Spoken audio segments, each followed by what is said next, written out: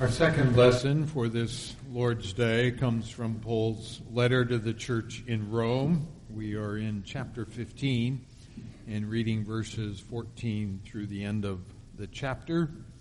Again, I invite you to turn in your scriptures and follow along as I read from God's holy and inspired word.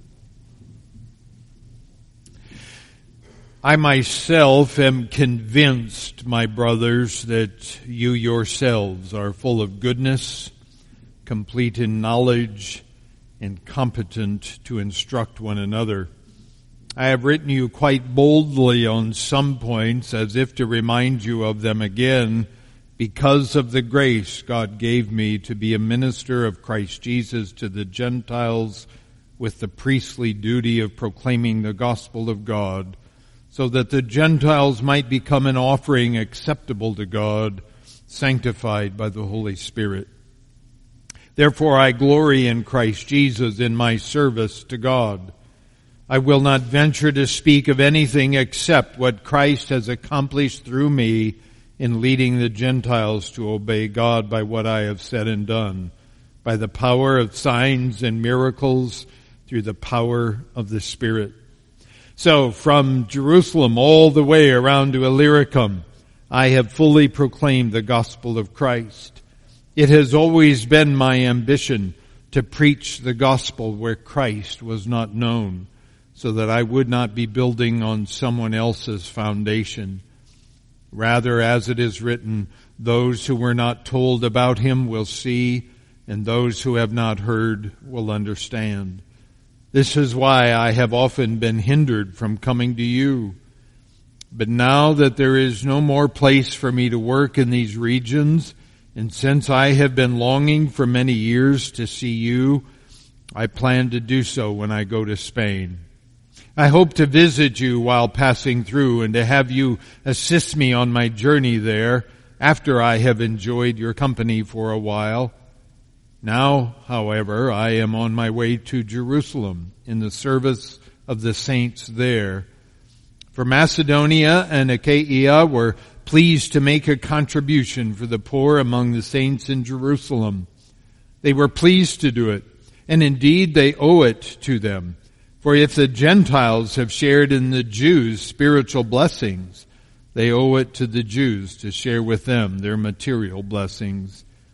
So after I have completed this task and have made sure that they have received this fruit, I will go to Spain and visit you on the way. I know that when I come to you, I will come in the full measure of the blessing of Christ. I urge you, brothers, by our Lord Jesus Christ and by the love of the Spirit, to join me in my struggle by praying to God for me. Pray that I may be rescued from the unbelievers in Judea, and that my service in Jerusalem may be acceptable to the saints there, so that by God's will I may come to you with joy, and together with you be refreshed. The God of peace be with you all. Amen. And herein ends the reading of God's word to us this day. May all praise and honor and glory be to him, and to him alone. Amen.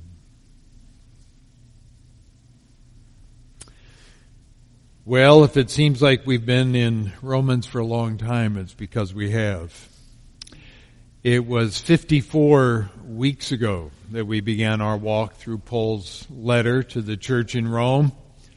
And as we began, I told you that we would do well to cover these 16 chapters in a year, because this epistle is so rich that one could easily spend several years delving into all the spiritual nooks and crannies contained within these pages, which does leave this preacher with some sense of inadequacy given the brevity we have been forced to employ.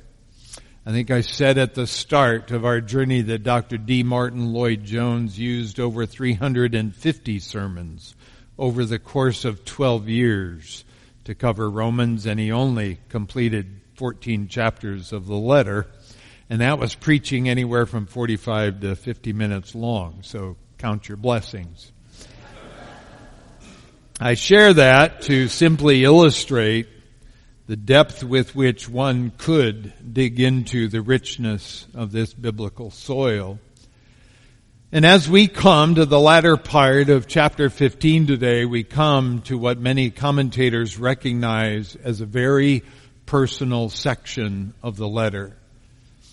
If we were reading this on our own, we might be tempted to skim over these remaining verses, thinking that perhaps there's not much here for us, since this seems to be Paul sharing his upcoming travel plans and greeting particular individuals within the Roman congregation in chapter 16.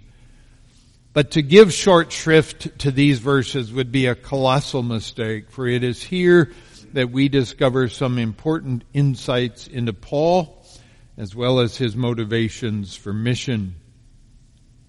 We do need to remember, however, that to rightly comprehend this portion of the letter, or any portion truly, the first hearers would never have approached it as have we. We have slowly analyzed the letter, examining small portions at 1 week at a time. But upon first hearing, the brothers and sisters in Rome would have heard it read in its entirety. And the letter has a very different sound and feel when it is consumed that way. It's probably why John Chrysostom, the Archbishop of Constantinople in the 4th century, well known for his gift of preaching, so valued this letter that he had it read aloud to him twice a week.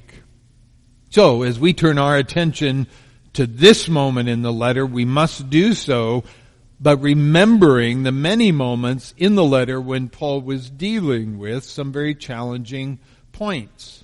For example, there is chapter 6, where the apostle raises the question, what shall we say then? Are we to continue in sin that grace may abound?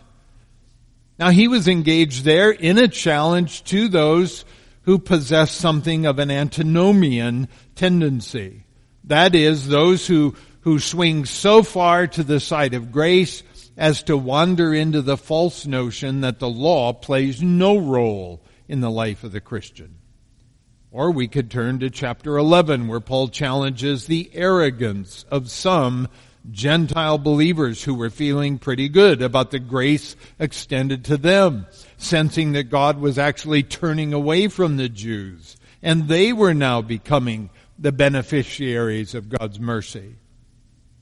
Paul takes that notion to task and urges them to be humble in the face of God's grace. Or we could recall what we've been studying most recently, how Paul challenges the spiritually strong in the congregation who have been despising and ridiculing the weak, or his challenge to the spiritually weak who have been judging and condemning the strong. Paul has been taking some of the members in Rome to task. As he phrases it here, on some points I have written to you very boldly by way of reminder. He has urged them to walk in the Spirit, to live in a way that is becoming of a disciple of Jesus Christ, who laid down his life on behalf of them all. But as Paul begins now to draw his epistle to a close, he does not want to leave them with the impression that he is overly concerned about them. These points are not indicative of the whole congregation. These are areas where the apostle is offering insight to them for their benefit and for their further spiritual edification. In fact, what he wants to leave them with is found in verse 14. I myself am satisfied about you, my brothers, that you yourselves are full of goodness, filled with all knowledge, and able to instruct one another. Now, on occasion, Paul will write such things with tongue in cheek, but that's not what he's doing here. Here he is genuine in his confidence concerning them, and he's not simply making over them to try and smooth ruffled feathers. He has been able to speak boldly with them because he knows that they are filled with goodness and knowledge and able to instruct one another. This is a congregation that understands the gospel. They get it.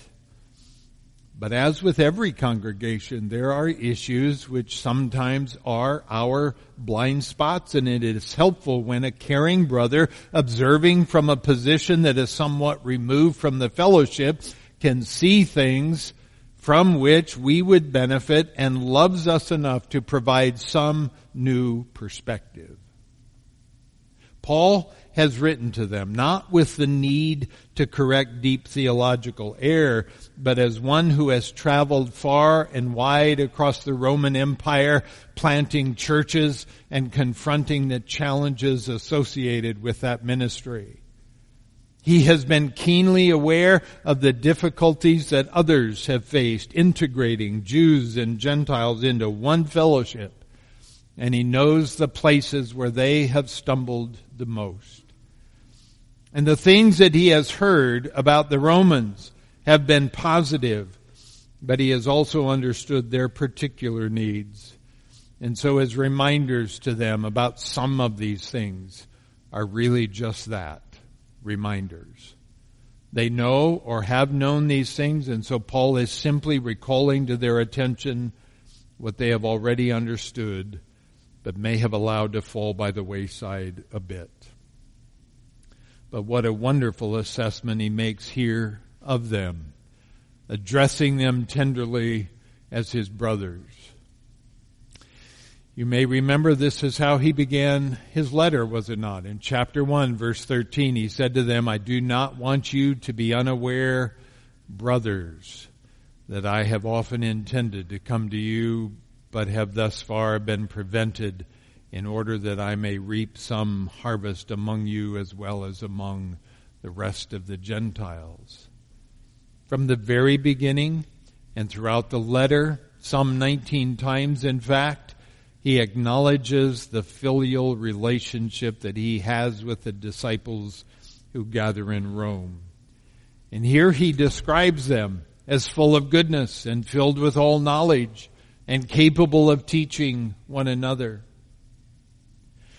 These qualities should not be understood as occurring in them in a natural sense. Paul is not praising them for what they have achieved in their own efforts in their own lives. By describing them this way, he is acknowledging that the Holy Spirit of God has been engaged in a sanctifying work in them.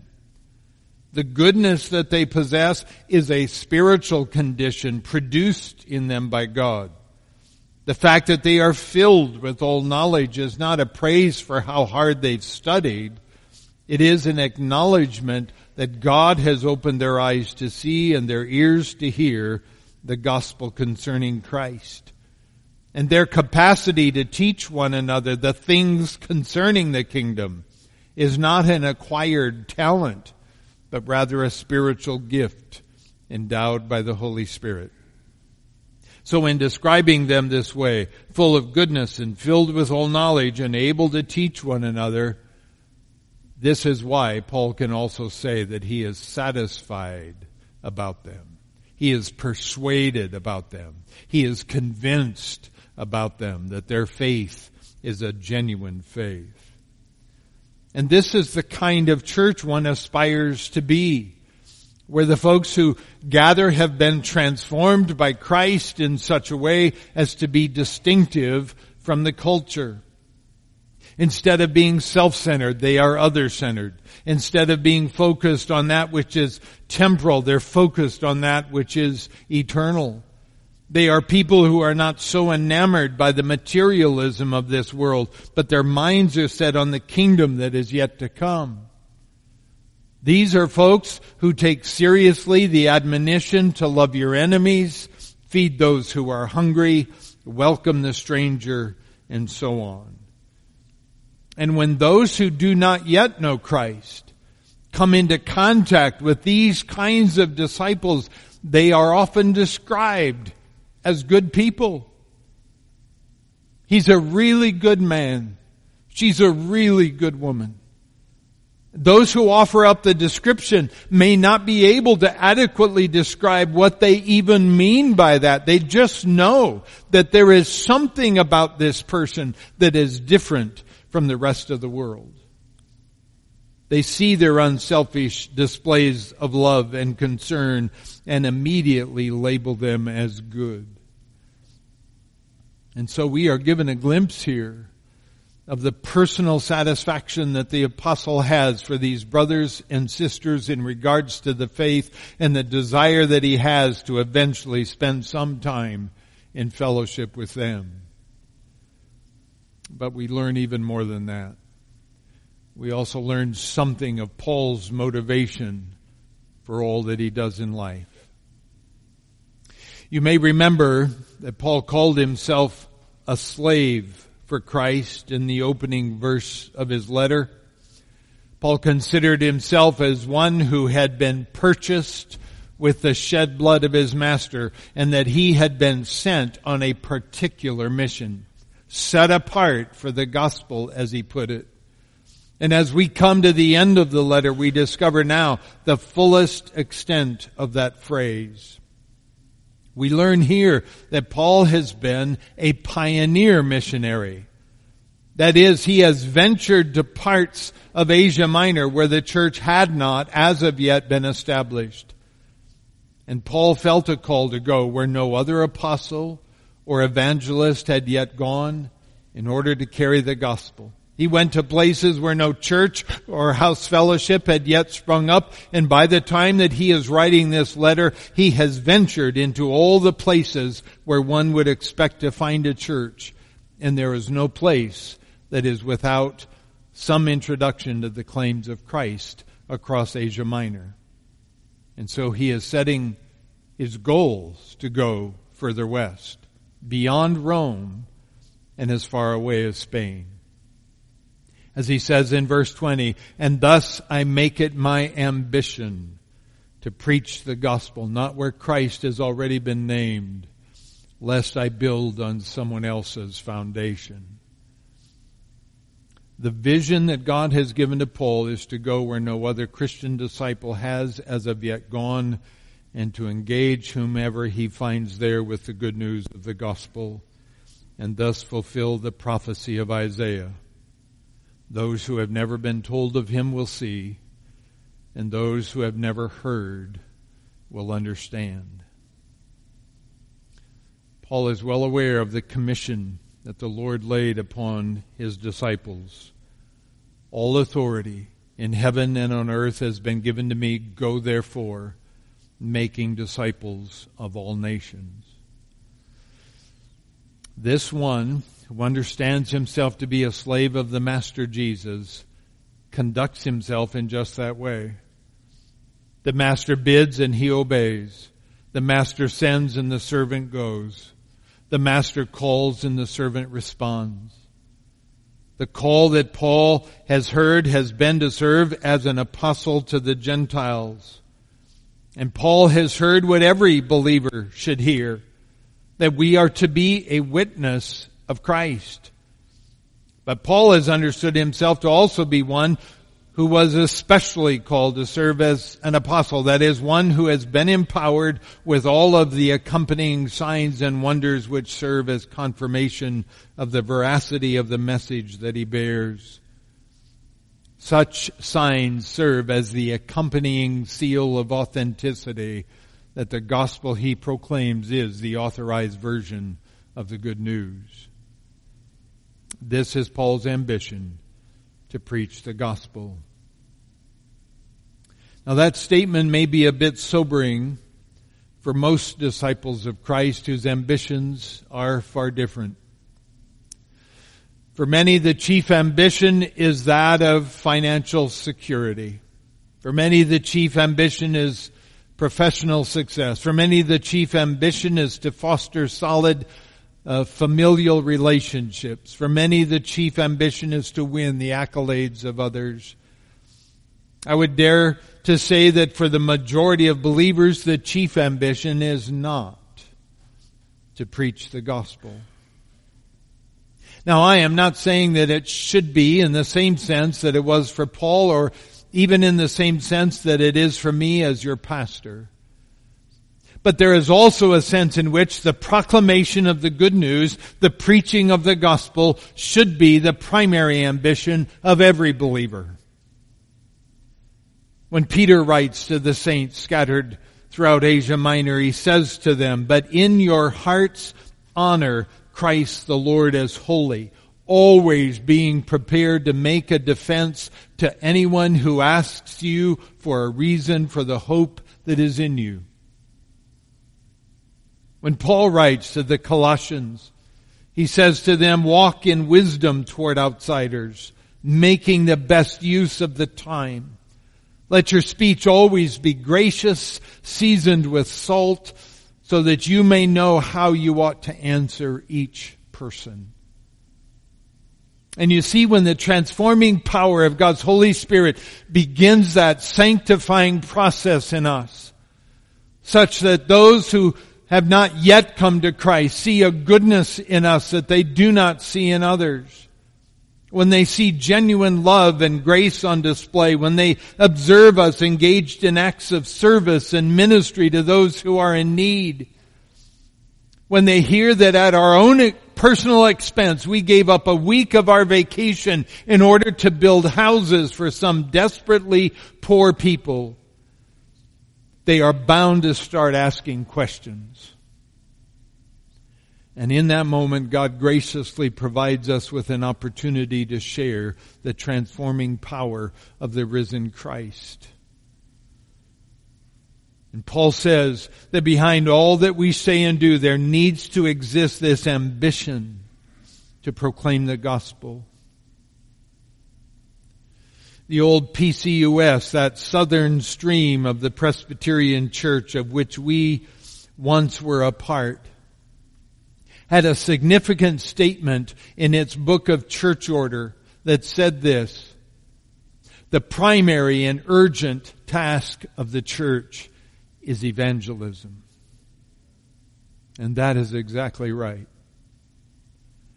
As the body of Christ in this world, that should be our primary ambition, the proclamation of the gospel. And by his own testimony, Paul has gone throughout Asia Minor proclaiming the gospel. And in his own estimation, there's no place else for him to go.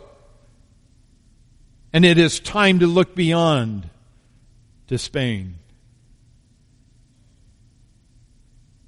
How many of us have been ambitious enough to just go to our next door neighbor and begin to build a friendship with them that may lead to conversations about eternal things? How many of us have been ambitious enough to take a work colleague to lunch to begin building that friendship so that one day we might speak to them about Christ? Friends, I do not challenge us with this today to chastise us, but to simply remind us of what we already know. That we have been called to a life that is different from what the world tries to tell us and sell us. We have been called to a discipleship that recognizes Christ as our master. That he calls us to a life of service and surrender to him, to a life characterized by cross-bearing, and he calls us to carry his message wherever we go, discipling the nations.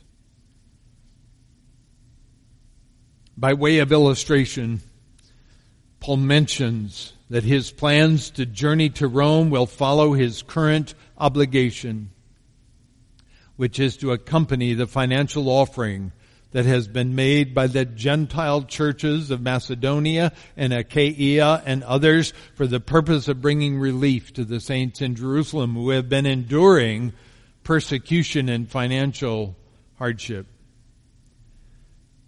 But Paul is aware that there are those in Jerusalem who are gunning for him, so to speak.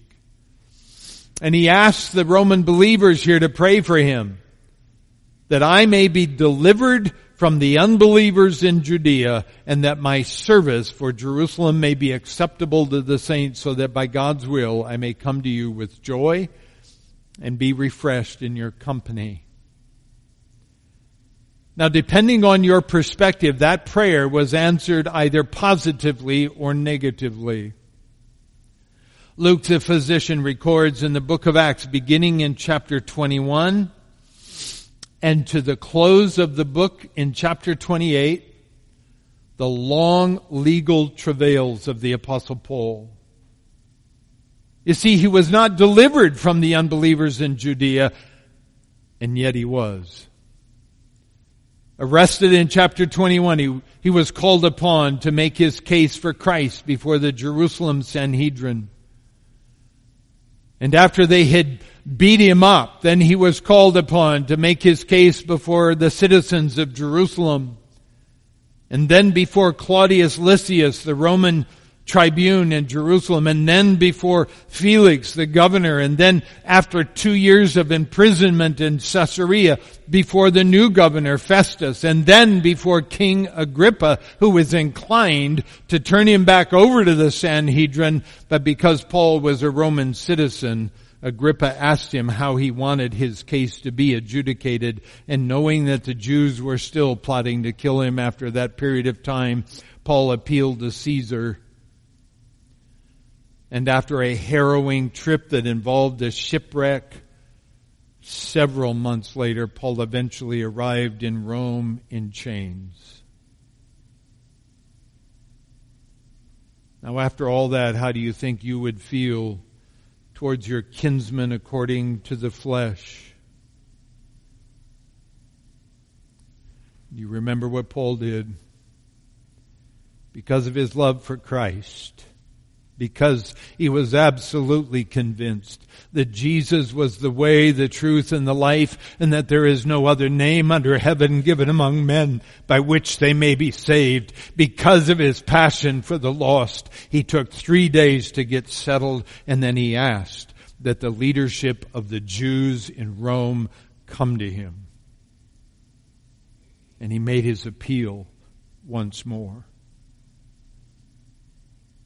And we are told that Paul spent the next 2 years under house arrest, living at his own expense, but able to receive all who would come to him, continuing to tell others about Jesus, for such was his ambition. Does our heart burn like this for Christ and for the lost? Are we willing to undergo such hardship for the privilege of telling someone else about Christ? And if not, then why not? You see, there's a difference between whether or not we have a hold of Jesus or He has a hold of us. And if we have deceived ourselves into believing that we are a true disciple, but when the going gets tough or things get a bit uncomfortable, we slip into the background or we suddenly go silent, not wanting to call attention to ourselves by speaking of Him, we would do well to re-examine our spiritual condition. Because when Jesus has taken hold of you, it is transformative. And others begin to see it in you. They begin to see His goodness in you. They begin to see His faithfulness in you, and His love in you, and His peace in you, and His patience, and His joy, and His meekness, and all the rest in you. And they will begin to be drawn to you because there's something about you that is uncommon. And that uncommon thing is the Spirit of Christ, who has changed the affections of your heart, such that all that you desire and all that you aspire to is to know Jesus more deeply. Oh, beloved, let our ambitions be governed by the transforming power of His Holy Spirit, that in all that we say and do, Christ might be made known, so that He alone will receive all the praise and all the honor and all the glory, for He alone is worthy. Let me invite you to bow your heads with me for a moment that we might pray.